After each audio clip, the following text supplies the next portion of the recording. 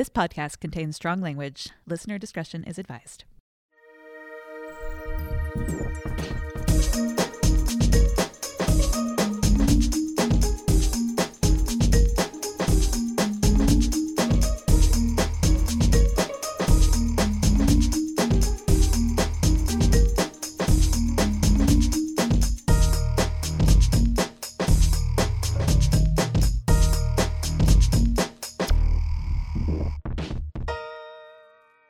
Hello, and welcome to We're Not Over 6 Feet Under, the podcast where we talk about the aughts' most morose TV show about a Gen Xer in a funeral home and mortality, episode by episode, spoiler-free.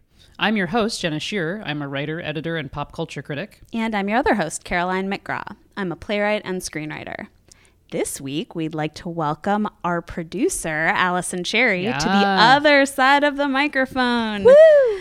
In addition to producing this show, Allison has published 9 novels for kids and teens, including For Real, The Classy Crooks Club, and Look Both Ways, which won the Bisexual Book Award in 2017. No bi erasure here. No bi erasure.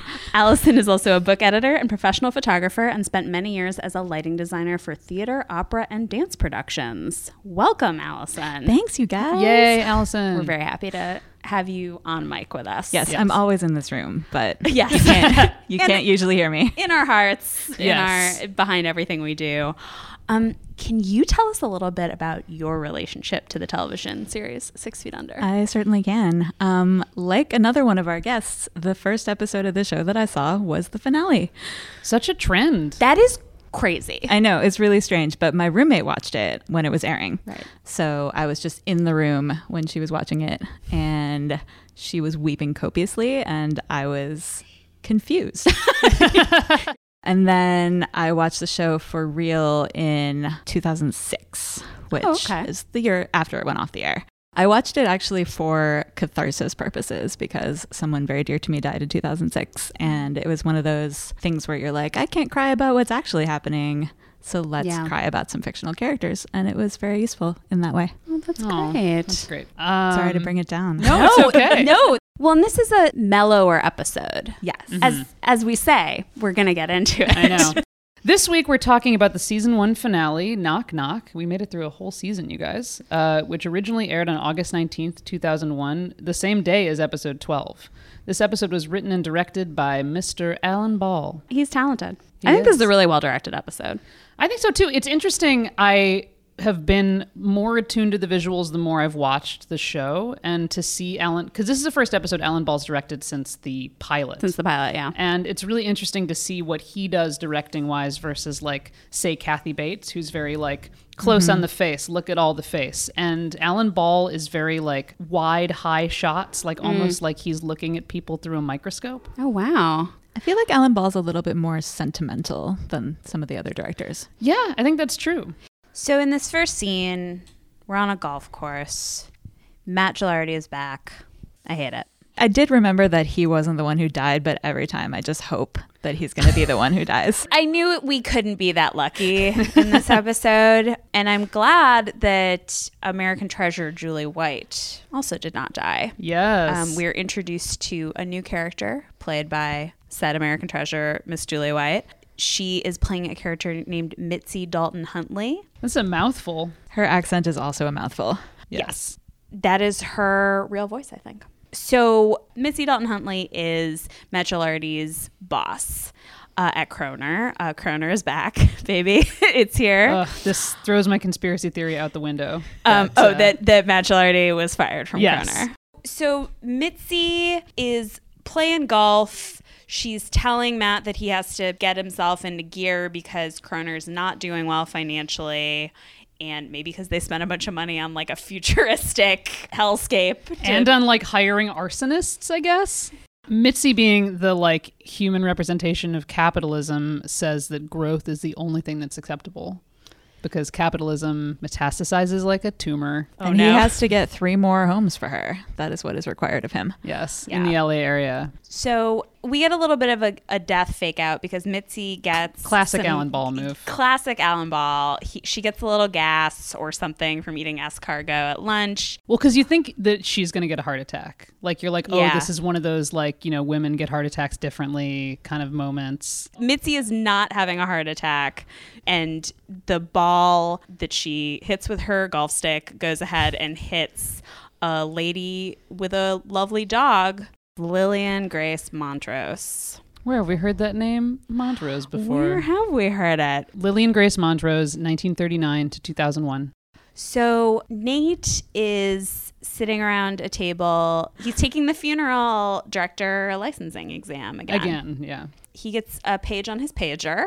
There's so much 2001 technology in this episode. Yes. I wrote that down as well. Fax drama. Oh, the faxes. The Oh, beeps. I guess you can't put a beeper on vibrate, right? You can. Can you? Okay. Nate's not a doctor, so he definitely could have put it on vibrate. I had a pager in high school. When I was a freshman in high school, my pager went off in class, and I pretended it was my Tamagotchi. This is so of like a very like 1 year, like 1 year of history could that have been possible. I love it. It's wonderful. So he gets this page. It's a page from Brenda being like, I need you. In the next scene, the doorbell is ringing repeatedly at Fisher and Sons, and David goes to answer it, and it's Tracy Montrose Blair. She's back. Yep, she's back, and she is like much more competent than she's been in the rest of the show. I wrote down she's actually someplace for a good reason for the first time ever. Yes. Yeah, she should be there. She needs to arrange a funeral. So Lillian was Tracy's aunt. It turns out that Tracy, which we did not know before, is a party planner. I immediately liked her better when I saw her do her funeral planning routine on the phone where she's like, cheery, peppy, I'm going to get what I want. And then puts down the phone and is like eye rolling. It's like, all right, well, that's Me done. too. Yeah, she seems great. I think in this episode she's written almost completely differently than she's been written before, but I like her better. She's more self-aware than Yeah. she's ever been. I think that's right, but I also think that it's something that this show does really well, where you kind of like see a person and then you, as you learn more about them, they sort of like I feel like we see her the way that David sees her, and then we start to see her through other people's eyes. I mean, obviously through David, but like we get to see her interact with people who aren't, when it isn't just her being like so thirsty for David. Yeah. Yes. And she becomes more of a whole person. She becomes a person. I love that when David is doing intake with her, she sits on the same side with him. Like she's not going to be the client. Like she's like basically planning for herself. David looks like he wants to crawl into a hole and die for this entire scene. Yes. Something that I did not still care for about Tracy in this scene is that she was casually racist again. What did she say? She talks about the a Chinese busboy Yes. was looked down her shirt at And an event. he made a comment about the neckline of her dress at her debut. Yeah. So now we're at Brenda's house. She got that red tank top out again, you guys, just for the finale. It's just her to fuck with comfort me. tank top. I know. It's her workhorse. She's being very needy. She wants to go see Billy, and she wants Nate to come with her. Yep. She's still feeling extreme levels of guilt for Yes. having him institutionalized, which was the only option, really.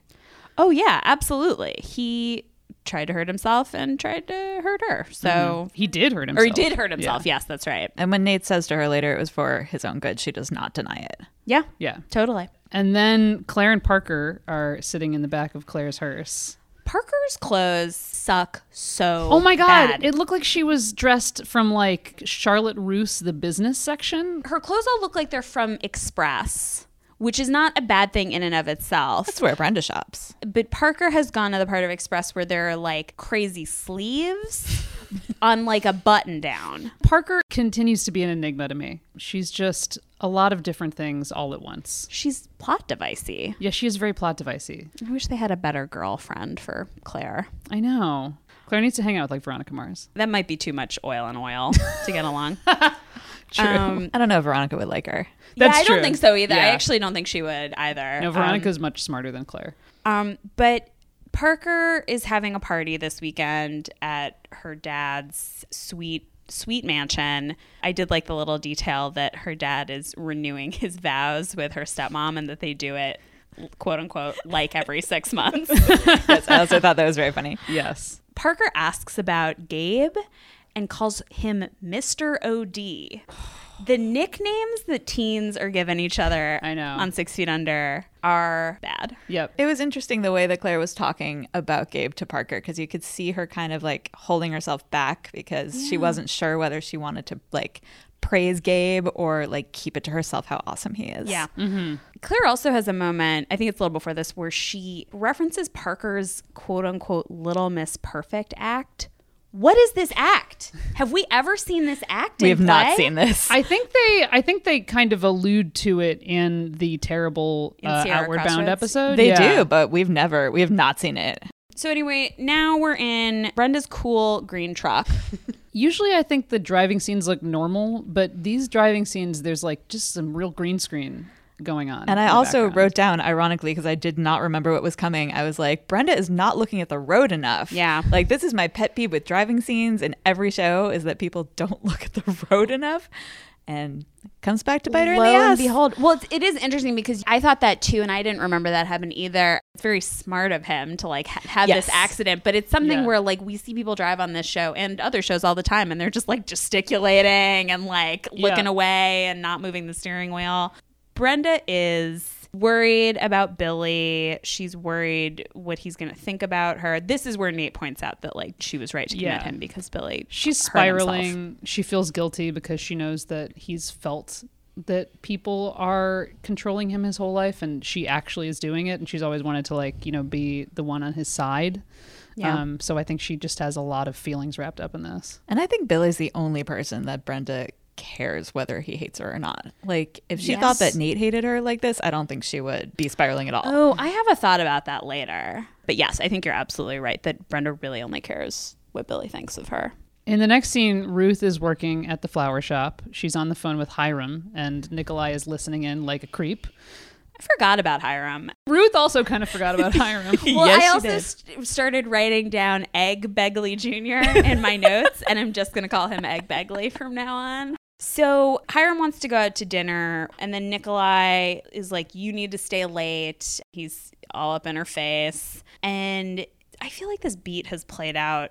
I'm like So exhausted many by times. Nikolai. Like, he's so cartoonish. Yeah, he Um, really is. Like, everything he does is just like, I'm so jealous. I'm going to be like, you must work tonight. It's like, it's too much. I swear to God that this has now happened in 2 separate episodes. Oh, This for sure. Exact beat, Yeah. right? And I it's strongly dislike Nikolai. Yeah, I really don't well, like this him. is just a love triangle where you can root. You're rooting for neither. Nikolai's a big baby. Yeah, he's so weird and immature and has terrible anger issues. He's really mercurial. Ruth, during this argument, is like, I'm at a point where my children can get along without me. And I'm like, hey, Ruth, you do have a 16-year-old daughter. Although, to be fair, she said that he's a baby and she's done dealing with babies. Yeah, I Yes. guess that's right. Yeah. That's true. He is a baby. She does do some light parenting later in this episode. She does the faintest whiff of a parent. Yes. That is true. This is also, I was thinking of you in this scene because in the scene, we do in fact find out what time it is, what day it is. Tell me. And 'Cause I have some questions. how much time has passed. We find my out God, tell me. that Father's Day is the day after tomorrow. Which is Nikolai's excuse for why Ruth has to stay late to make bouquets. I went through a real time span later in the episode, but I love knowing what day it is. Look, 6 I got feet your under. back. I looked up on Google. Father's Day in 2001 was June 17th. Wow. That's real podcast friendship. I'm there for you. So Nate Sr. died on Christmas. Yes. So it has now been almost exactly 6 months. Great. And I don't think it's an accident that they're ending this episode on Father's Day. And Nate does say to Brenda later that they've been together for 6 months. When she later on says, we've been together almost a year, I truly, alone, watching this episode, was like, it can't possibly have been a year. It can't. And then it gets resolved. I lost my mind. You know me. So this scene ends with Nikolai firing Ruth. It is extremely illegal, but like, Yeah. that's what happens. I'm proud of Ruth. Like, it used to take her a while to like work up to saying what she wanted to say. Yeah. And now it takes her like 6 seconds to go through like, maybe I shouldn't say this. No, fuck this. I'm saying what I want to say. And she correctly later calls it sexual harassment. She Yeah. calls it sexual harassment. Yeah, I was gonna Yes. say it does. She says it the best way possible. So in this next scene, oh, hell yeah, a fax is coming through. Yes. Oh my God, the fax is in this episode. So we're in the basement at Fisher and Sons, and Tracy is faxing some requests for this funeral coming up. It's Rico's turn to look like a member of Blink 182. It's usually Nate. Now it's Rico.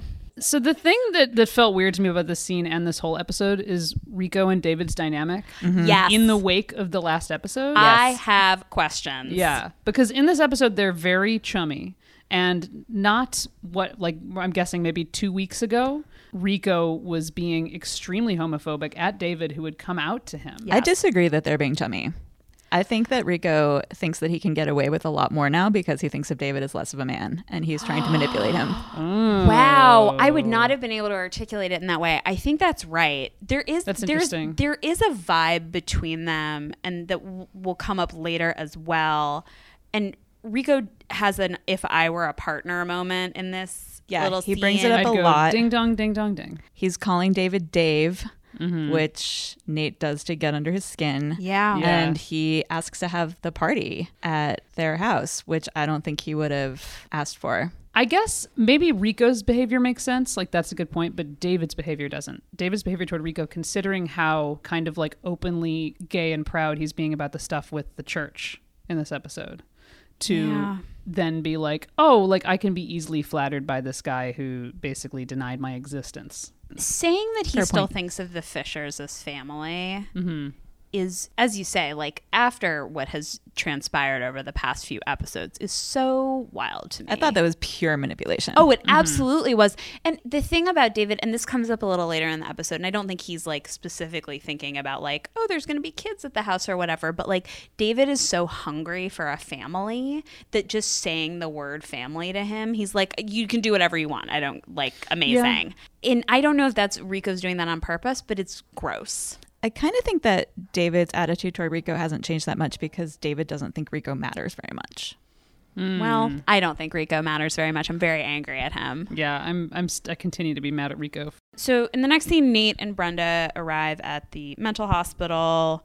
Brenda doesn't want Billy to know that Nate is there. Yeah, and Billy is sitting alone in the exact center of a drama hallway. Are they in a hallway? I actually did have a question about where they were. It seems to me like Billy was like, I guess he wouldn't have known Brenda was coming, but I think he just generally lives performatively. Yeah. And I feel like he was like, where can I be alone and also beautifully lit? He looks very good. He looks gorgeous. Yeah. Alan Ball, you really did it. He's, as you say, lit perfectly. Yeah, props to the DP. Just poured into that crazy person robe. Like, he looks... His hair looks great. He looks angelic. So something that happened when I was watching this on Amazon, sometimes a fun fact will pop up. And the fun fact that popped up was that Jeremy Sisto was considered for the role of Jack Dawson in Titanic. And here's the thing. I want it. I want it so bad. I just would have had a very sexual time with Titanic in high school if that had happened. A+ fun fact. So Billy is super reasonable. Which was really creepy. It's worse than if he had. It's worse than the cutting his own skin off to me. It is so jarring. When he finally whispered, "You're so beautiful," I was like, okay, there it is. Yeah, it feels like lovers parting. It is a very charged and creepy scene. This is probably the creepiest I've found their dynamic. Yes. And it's supposed to be when everything is like, quote unquote, better. It's creepy because also Brenda's participating in it without, I think, even realizing Well, and how... Nate's not there. Yeah. And I mean, I don't think that she would have brought Nate in anyway because he's like, he would like rile Billy up. I get it. That'd be a but trigger. I was just like, oh no. Yeah, Billy's he's saying everything that he knows Brenda wants to hear. Yeah. About how he's so remorseful and he can't believe he did that and he feels like he was someone else. He also says that he must have, quote unquote, weird ass karma, which is very passive. Yeah. Mm-hmm. I mean, Billy never takes responsibility for his actions, True. so this is not a surprise. He literally says, I hate that my blood makes me crazy. And we've talked about this many times, and I think that something that is really interesting about Billy is that he is someone who is a manipulative dick who's also has a mental illness. Yes. His blood does not make him an asshole. No, exactly. Yes. That's the thing. The interesting thing too about this scene is I did have a moment where I felt a lot of empathy for Billy, like creepiness aside, where he's talking about how because he's like now heavily medicated, he can't cry. Yeah. And I've been there. Like I have been on antidepressants and not able to cry. Ironically, the way I would make myself cry is to watch episodes of 6 Feet Under. Oh, wow. I agree with you. I felt for him as well. I mean, this is such a strong scene because you're kind of like, oh, I feel bad for Bill. Oh, nope. Calling her, whispering that she's beautiful. The Yeah, blocking of their hug was really interesting because it's the reverse of every other time we've seen them hug. And like Brenda usually like buries Billy's face in her shoulder, and it's the opposite in this time. Well spotted. Yeah, because he's like put himself in the role of the comforter. Yeah, here. he's like being very paternal for 10 seconds until he says you're so beautiful, and then it all falls apart. I mean, if that's paternal, then yikes. So we leave these people who still don't have boundaries, and we drop in on Claire with Nate Sr. I love when Claire and Nate Sr.'s ghost hang out. So I don't much. think have we had them hang out yet? Not since the pilot. The pilot. Yes. Yeah. They hang out in the pilot. It's so delightful. They're watching old Super 8 movies of Nate and David as kids. Yeah. And she's like, why did you never take any videos of me? And her dad is basically like, well, you know, you were born later and we got bored. Is essentially what he says. It's a little funny because she is the only girl. So you'd think that maybe there'd be like a little novelty there. But I guess they were just like, we're done. They were too busy. I Yeah. mean, they had Yeah. 2 other kids. And Nate was rebelling. It's interesting because like with both brothers, but maybe specifically with David versus Claire, like I think Claire sees it as a burden that she is so unimportant to her family that she can do whatever she wants, but that she also in that way feels like she doesn't matter and that, you know, what she does doesn't count for anything. Whereas David and to a degree Nate feels this enormous responsibility and this enormous pressure to carry the family. And I think both of those people see their situations as a curse. That's true. I don't know if you guys feel this way, but when Nate Sr. is in Claire's head, I feel like he sounds more like Claire than he sounds like David or Nate when he's in their heads. Oh, I don't know if I'd say that for this scene, but I totally agree with you when he's talking about Gabe and he's like, I like him. And also when he's like, get off your lazy ass. Yes. Like, it really sounds like Claire. You're right. And it's possible that it's just because Claire has a stronger voice because she's a teen girl. yeah. But that was striking to me. No, I think that's right. Yeah. And she wakes up on the couch. It was a dream. And Ruth walks in and says she was fired. I got fired today. That sucks. Yes, it does. And if you want to know the truth, I believe I was a victim of sexual harassment. I also love that Ruth says, I have a certificate in floral arranging. I can get a job anywhere.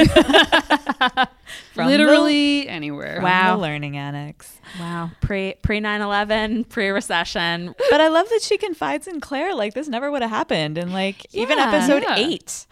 No, you're right. They have a nice moment about how men are jerks. It's really great.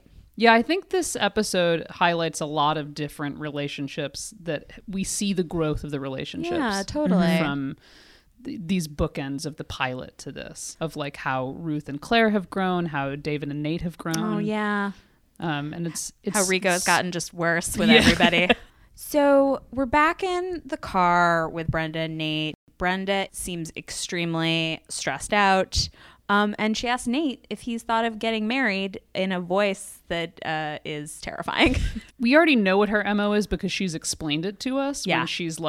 When she's scared of a relationship, she tanks it. Yeah. And she is like right now just dive bombing this relationship. But she's also doing some serious scrambling to figure out what's actually going to make her happy because Billy was like, I want you to be happy. And she's like, I don't know how to be happy. You're absolutely right. And all I hear when Brenda says all this shit is, you better make breaking up with my brother worth it.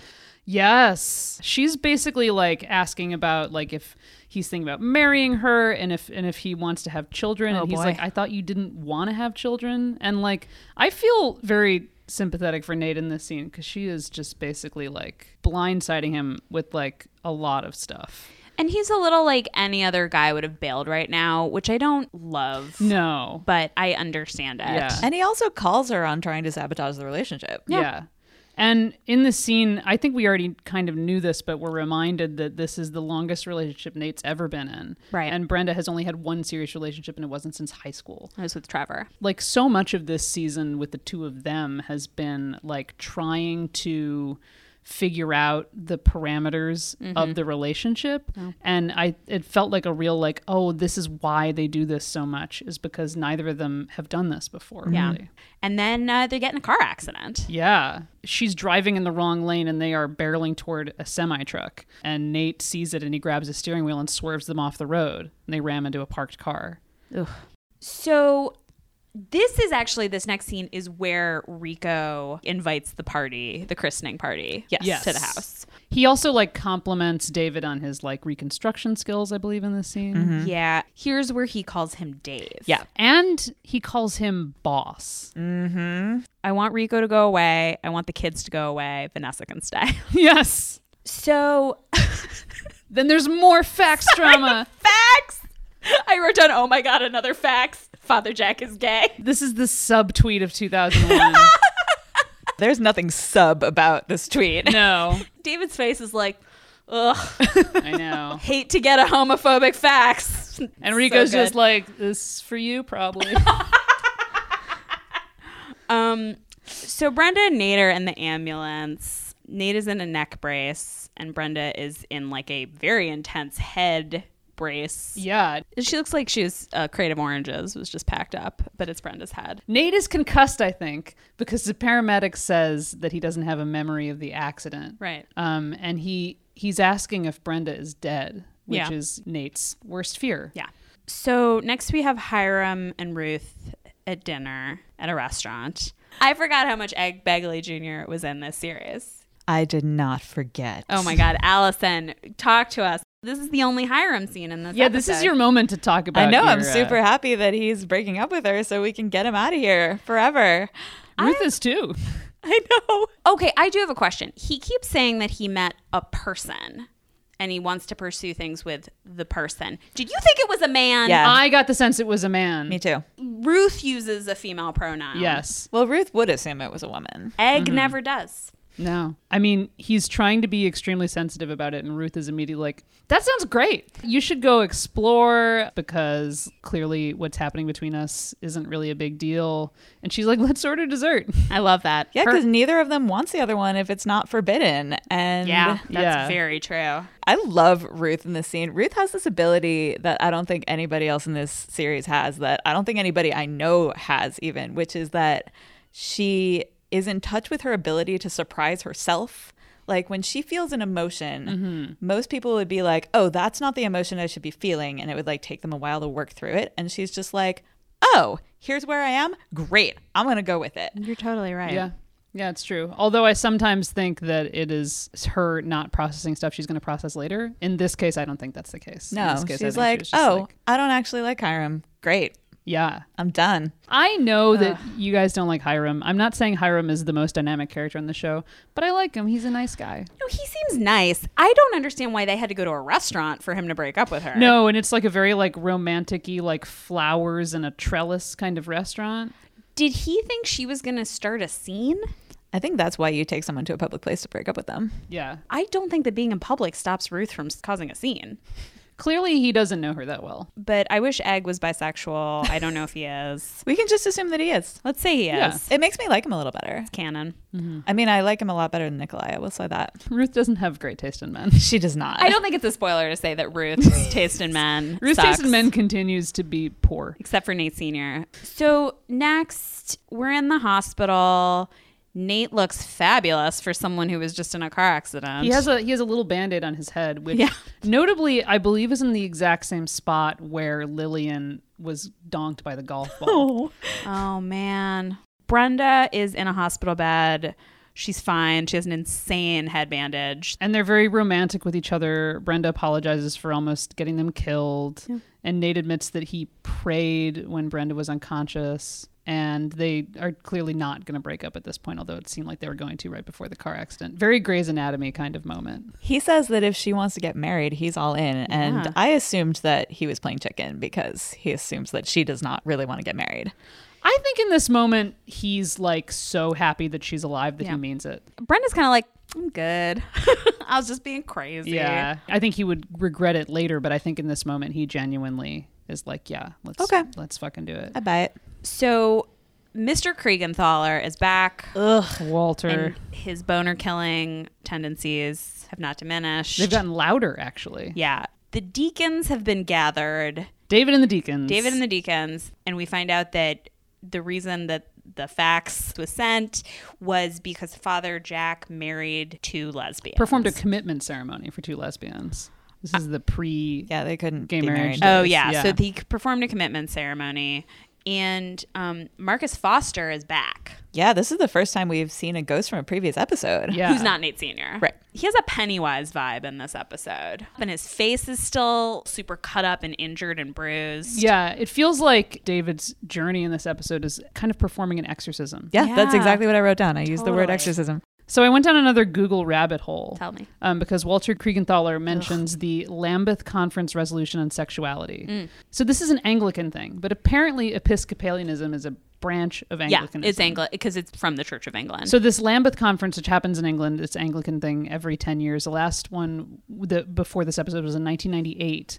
And according to Wikipedia.com, oh boy, the 1998 conference decided that homosexual practice is incompatible with Scripture. That's a direct quote. that's what Mr. Kriegenthaler says. And it was very dramatic. Like the group was really split on it. There was a bishop from Nigeria who attempted to perform an exorcism, speaking of exorcisms, of the quote homosexual demons on a British priest. Yikes. Great. Who was part of the lesbian and gay Christian movement.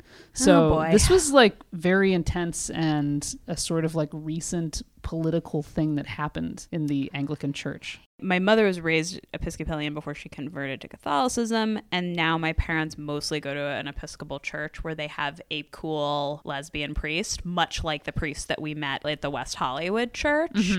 And so I have always sort of been like, Episcopalians are down with whatever, but I guess that's a very recent Yeah, it might have changed at a phenomenon. later Lambeth conference. Yeah, maybe in 2008. So David really stands up for gay people. And I'm then super proud of David. I am too. It really took some guts to do that. And he doesn't even he doesn't try to hold it in, but he's sort of like, I'm talking about this. Yeah. Like he doesn't take him that long into the conversation. So Mr. Kriegenthaler is basically like, you can pray the gay away. And David's like, how would you know if you aren't gay? Basically is like, you gay, buddy? What's going on? Yep. And Walter is like, are you gay? And David's like, yeah, I fucking am. Yeah, it's great. And Marcus's ghost is like smiling at him. Marcus's ghost is laughing at him. Yeah. Which I took to mean like, you think this is going to be enough, but this is not going to be enough. Yeah, totally. You'd Yeah. think that he would like disappear sort of in a cloud of smoke, but he does not. Mr. Kriegenthaler says, I think we should get the bishop involved, which this is just a very insane I conversation. seriously hate this dude so much. He's terrible.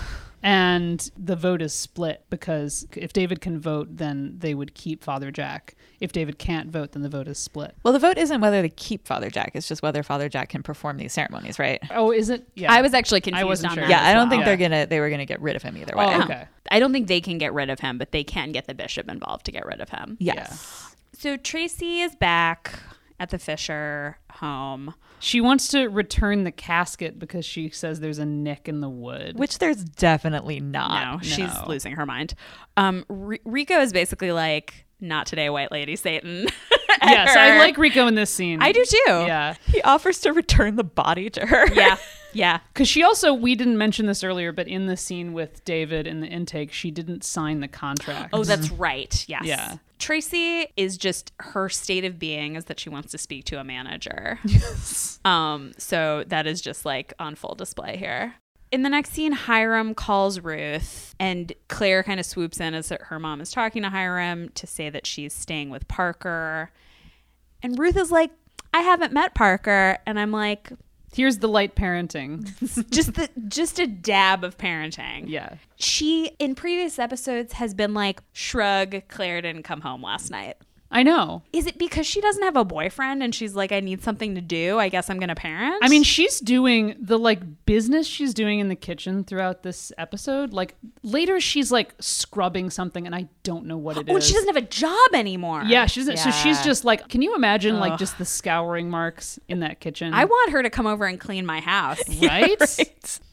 So we're in Brenda's hospital room. And a very hot doctor comes in. Yeah. Like very like model-esque doctor. And It's LA. yeah, and he says like, oh, Nate, it's good you're here. I need to talk to you later in private. And Nate clearly thinks that has something that he wants to say about Brenda. Yeah. Yeah. In the next scene, David and Father Jack have a gay drink and talk about being gay. Sort of. David is very like, I am like flush with my righteousness and I'm on the same page with you and we're going to like fight this battle and like take back the church for gay people. And, you know, he says he's tired of being ashamed. And Father Jack is like, hold on there, buddy. I do want to just rewind and just talk about the detail that the lesbian couple that Father Jack married, one of the lesbians was his high school girlfriend. Yes. I enjoyed that a lot. Which is I really sweet. really like. Father Jack capitulated to the deacon crew. He will not perform any more ceremonies for gay people.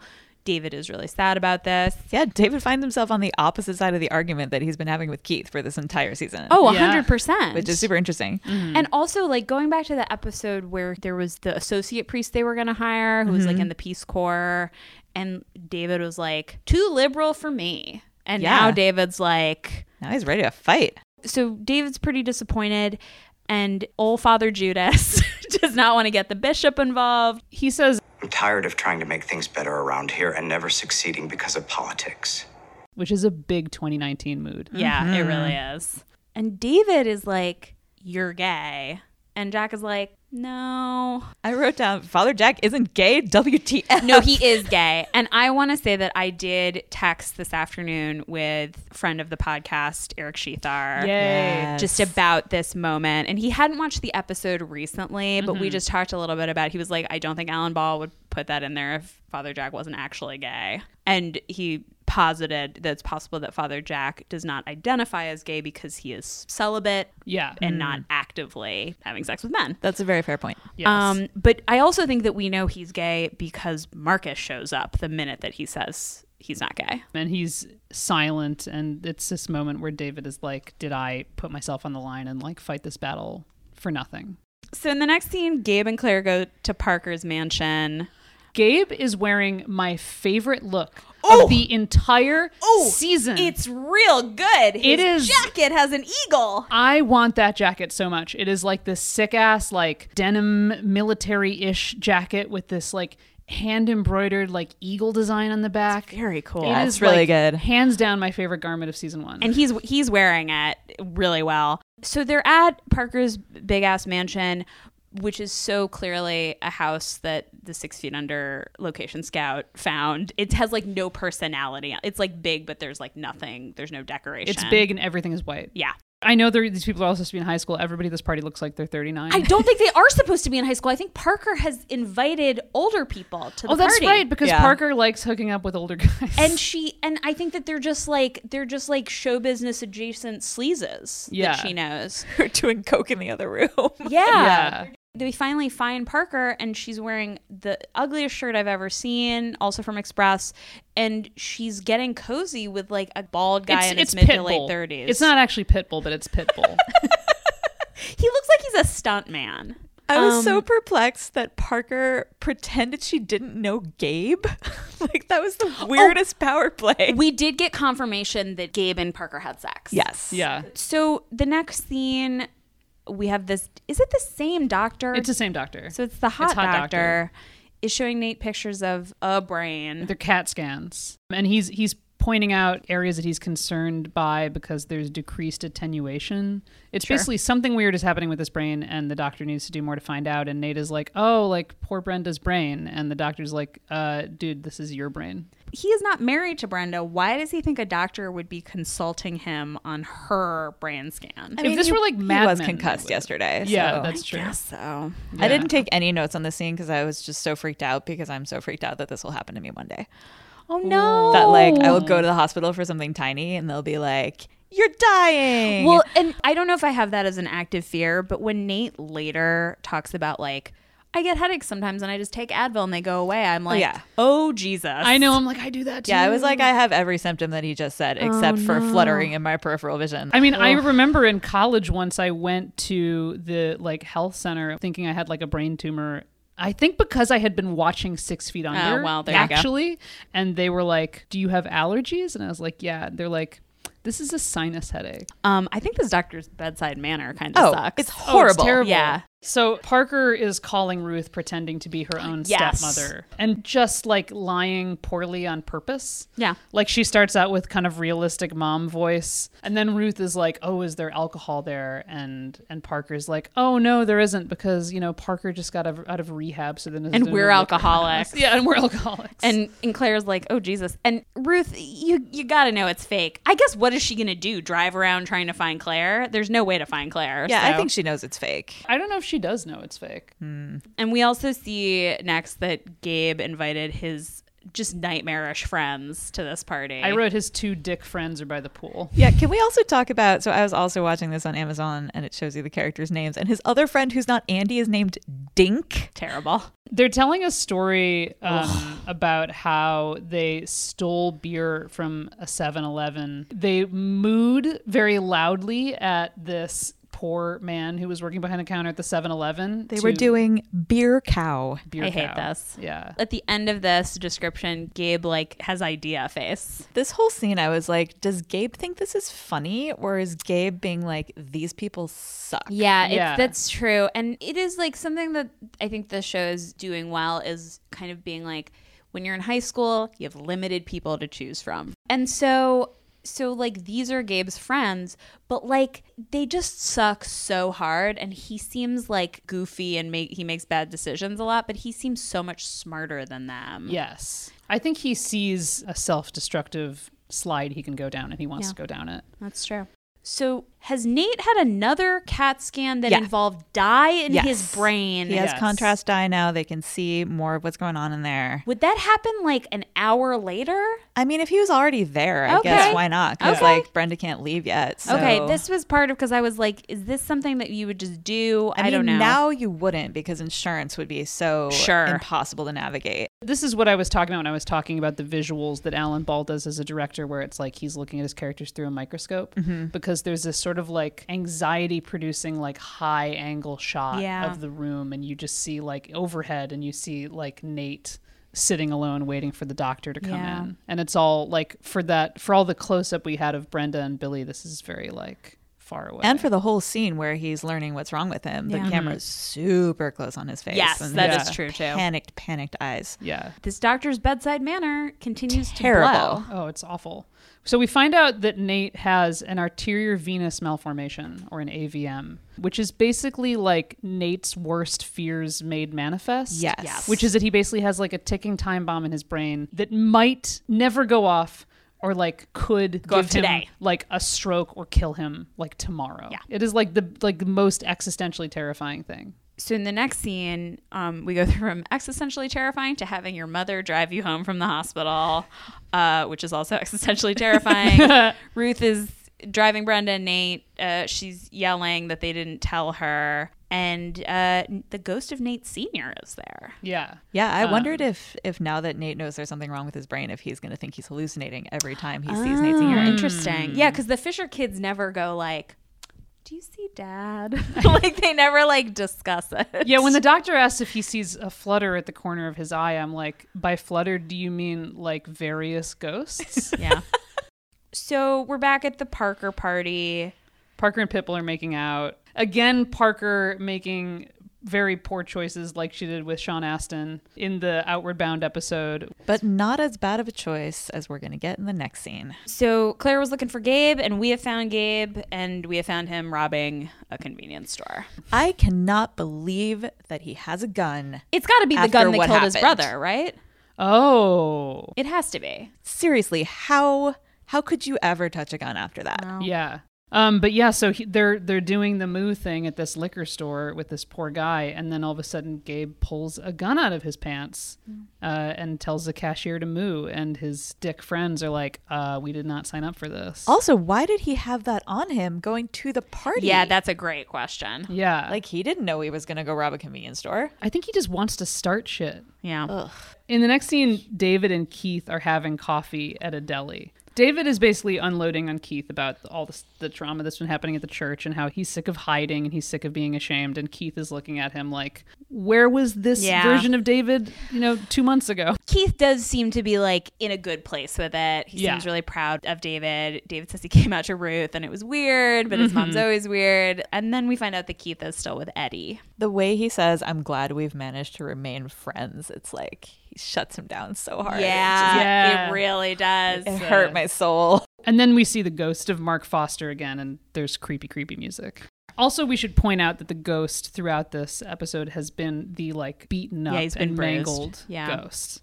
So we're at the party and now Nate Sr. is there with Claire trying to get her to do drugs. Yeah, they're watching kids snorting coke in the kitchen, or adults snorting coke. Yeah, in the I think kitchen. they're watching 35-year-olds. But and I think you're right, Allison, that it really is her voice. Yeah. He's really speaking in her voice here. I super enjoy hearing Richard Jenkins say these lines. Yes. Yes. And Nate Sr.'s ghost says that he likes Gabe and that there's something about him. Yeah. Gabe arrives back from committing armed robbery. Claire hugs him, and her face is like, something happened. Because Gabe is super amped. Yeah. And he's clinging to her. Yeah, in he this is. very intense way. Yeah. Yeah. Then the doorbell is repeatedly ringing at the Fisher household again, which means it's Tracy. She's Yes. looking for David, who is not there. Nate is there. Yes. She starts freaking out about the casket again. This is actually, I think, my Heaven Can't Nate. I do have a Heaven might be Can't Nate here. Yes. Yeah. Nate clocks that she hasn't signed the contract yet so that she could, at the last minute be like, I was dissatisfied and not have to pay at all. Right. So he's trying to bully her into signing the contract, but it's clearly about him and his news. He screams at her about how she should be thanking her stars that she's alive Thanking and her healthy. fucking stars. Yeah. My Heaven Can't Nate is actually not the contract aspect because I do think she should sign the contract. Yes. It's and I don't mind that he's getting a little bitchy with her about it. It's when he starts to be like, you should be glad you're not roaming the streets of Calcutta and blah, blah, blah. And I'm like, that's not what he says, but he's basically you should be so happy you're blah, blah. And I'm like, okay, reel this back, pal. This is not what was okay. that even in reference to? I don't know. I guess maybe it might be him talking to himself and being like, your life could still be a lot worse, which it could. Yeah. Tracy is being a nightmare, obviously, but she's also mourning. So next we have Nate Sr. in a wig taking a Super 8 recording of Claire. And it is a fantasy. Yeah, they're both dressed in 70s clothes. It's supposed to be, I think, actually not when she was little, But when the other boys were little. Yeah. And Claire is basically like, it's too little, too late.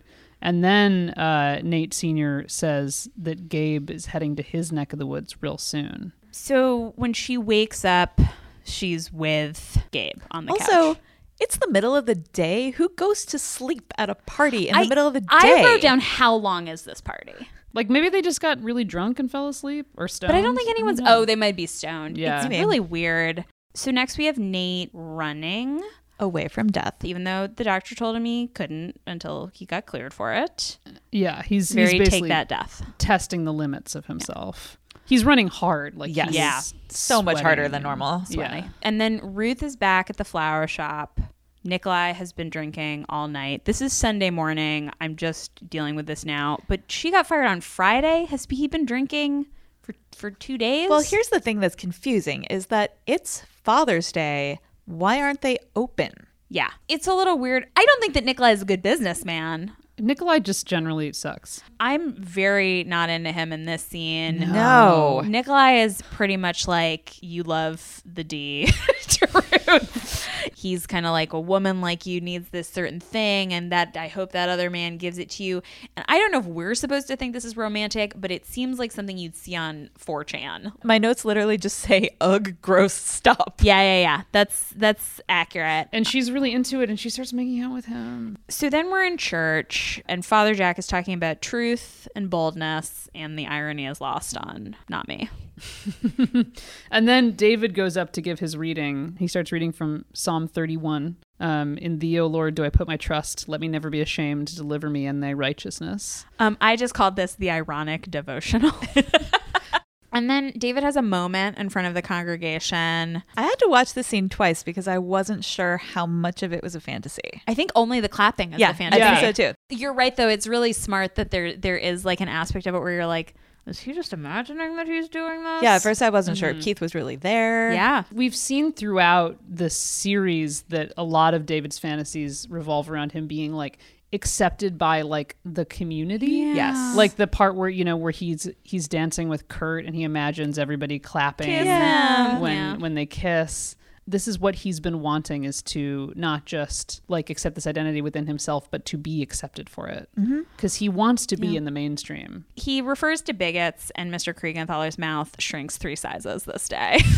He just like sucks his own lips into his face. Yeah, and Keith and Eddie are there, also super into it. He just basically gives this big sort of like Mr. Holland's Opus speech about, you know, how he doesn't want to be ashamed, and he grew up thinking he was unworthy. Again, like wrapping up his season arc of like, he's saying like, I thought that God would be ashamed of me, but I really didn't have faith that God is love and God would love me for the people I love, is basically what he says. And this is the exorcism that works. Yes. Finally. So David throughout the season has always been wearing suits, always been wearing a white shirt. And I noticed in this scene when he's giving his speech and kind of bearing his heart, he's wearing like this light blue shirt and like this pattern tie. And it's amazing like how much different, like how much softer it makes him What look. a hippie. And it's a really good little costuming choice, I thought. Yeah.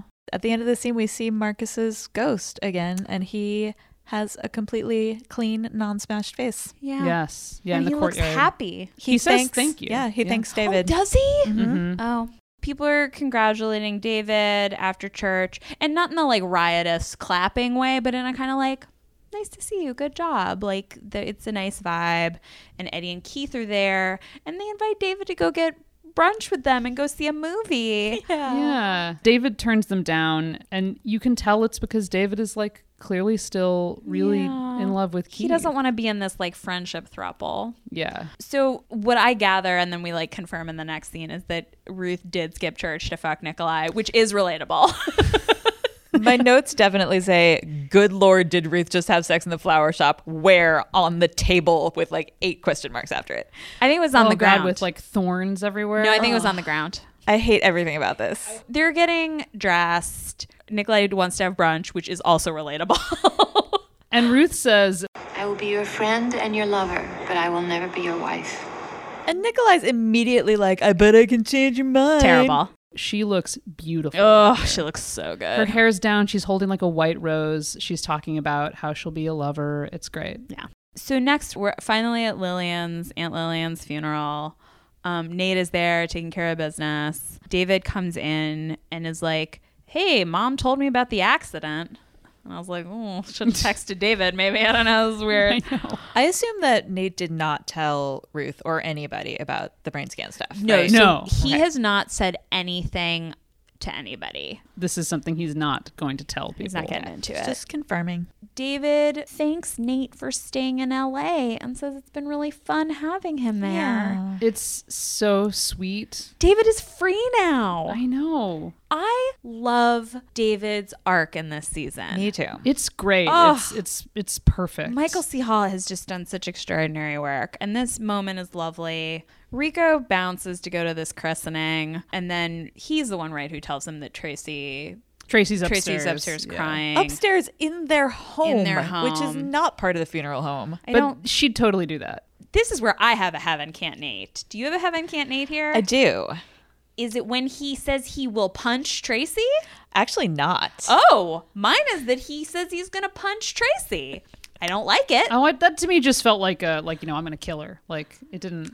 It just felt like a light misogyny that I didn't need. No, mine's later in the scene. Oh, okay. I don't have any Heaven Can't Nates in this scene. I'm so curious. Nate finds Tracy in the house. She has like a monologue about Aunt Lillian. I really like this monologue. It's wonderful. This whole season, this character has been like comic relief Yeah. and somebody to be sort of like disgusted and roll your eyes at. And this is like where we see this like veil lifted where she's like, I'm really sad. Aunt Lillian was the only person who ever really loved me. My parents, my husband didn't love me.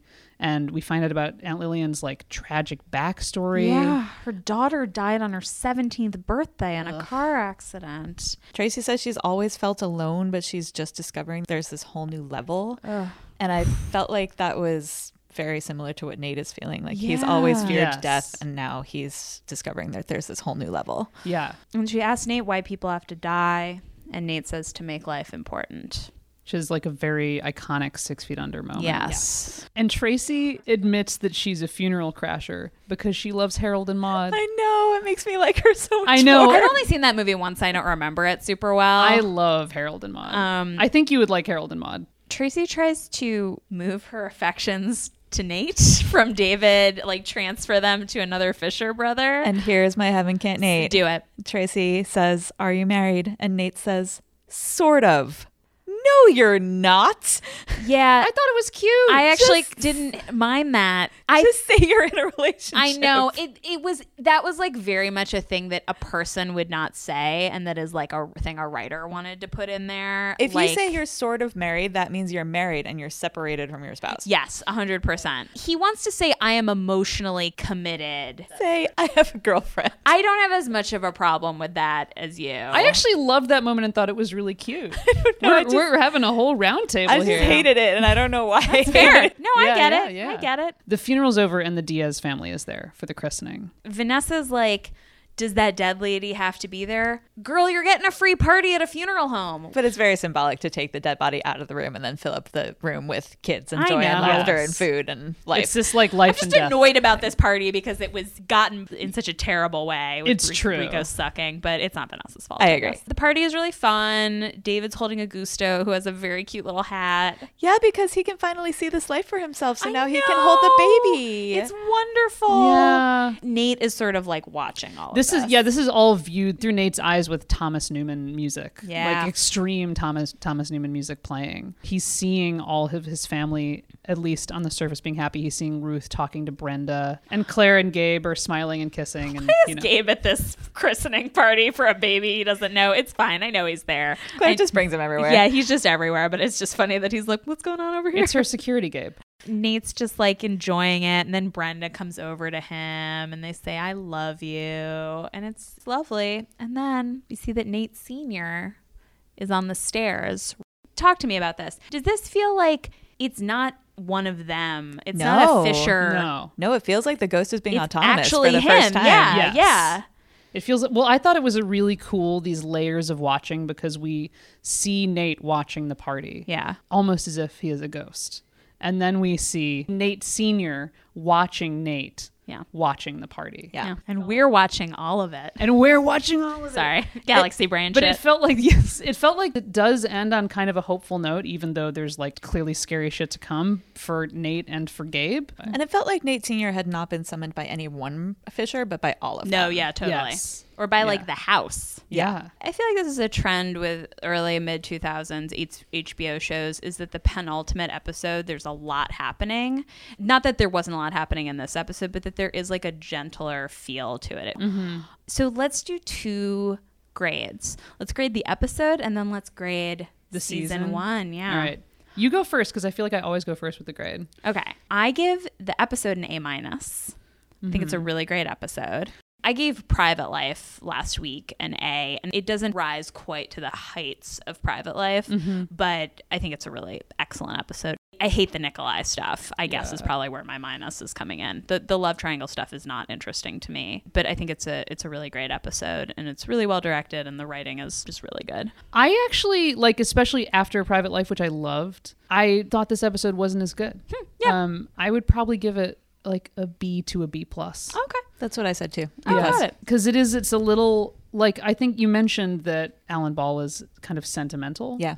And I got that feeling. Like, it's funny because I always think of the show as like Alan Ball's show, but he only wrote the first and last episodes of this season. And a lot of the stuff he did is the stuff where I'm like, oh, this is actually some of the stuff about 6 Feet Under that gets on my nerves sometimes. Oh, that's interesting. I think I knocked it down also to a B+ because Claire had nothing to do in this episode. She was just with Gabe the whole time. She's and wearing that shirt. everything Sorry. that was interesting was about Gabe. No, but she has the good stuff with Nate Sr. Yeah, but it's Yeah. like I love that. a total of 20 seconds of screen time. I know. I guess it is like it was a different time, but it doesn't actually feel like a season finale usually feels to me. Yeah, it ends on like a very minor clip, like not a minor cliffhanger emotionally, but just like what's going to happen with Nate now that his worst fear is realized. And the thing that's so fascinating, we'll talk about the season grade, but the thing about this season, it's David's season. Nate feels like a real kind of side player after the first few episodes. Yeah. And no spoilers, but in future seasons, he will have so much more to do. But it's really interesting how much, like, actually, this is Michael C. Hall's kind of season. yeah. And it feels like this is actually the beginning of Nate's true arc. 100%. Yes. 100%. Yes, absolutely. But they were both nominated for Best Actor in the 2001 Emmys. Well, that's, For I this mean, season. that makes sense. That's Yeah. good. So how about the season? Oh yeah. I'm going to give it a B+. Yeah, I think I'd agree. I would also give it a B+. Highs and lows, but the highs were super high. Yeah.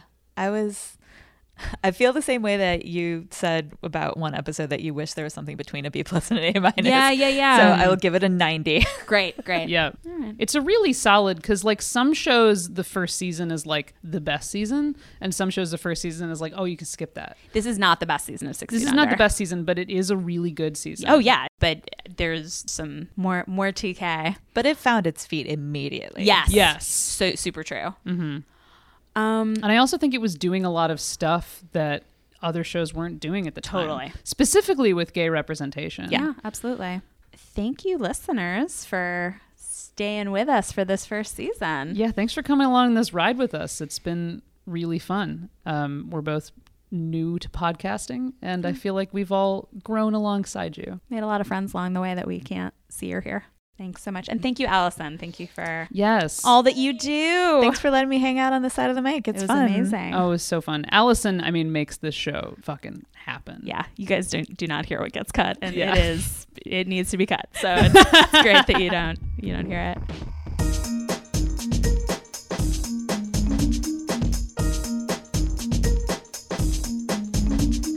For links to everything we talked about today and more information about us, visit our website at notoversfu.com. If you liked the show, please subscribe, tell a friend about it, and leave us a rating or a review on iTunes, Apple Podcasts, Stitcher, or wherever you get your podcasts. It helps people find the show. You can write to us at notoversfu@gmail.com or give us a shout on Twitter at notoversfu. We'd love to hear from you. You can find me, Caroline, at Caroline V. McG. And you can find me, Jenna, at Second Husk. You can find me, Allison, at Allison_Cherry. That's 1 L in Allison. If you'd like to check out my books, visit my website at AllisonCherryBooks.com. Our theme song was written by Matt Berger and Melissa Lusk. Our logo was designed by Caitlin Trisciani. We're going to take a short break before we begin season 2, but we'll be back in your feed later this fall with all kinds of exciting special guests. Until then, be like Andy and Dink and moo at a cashier. Moo.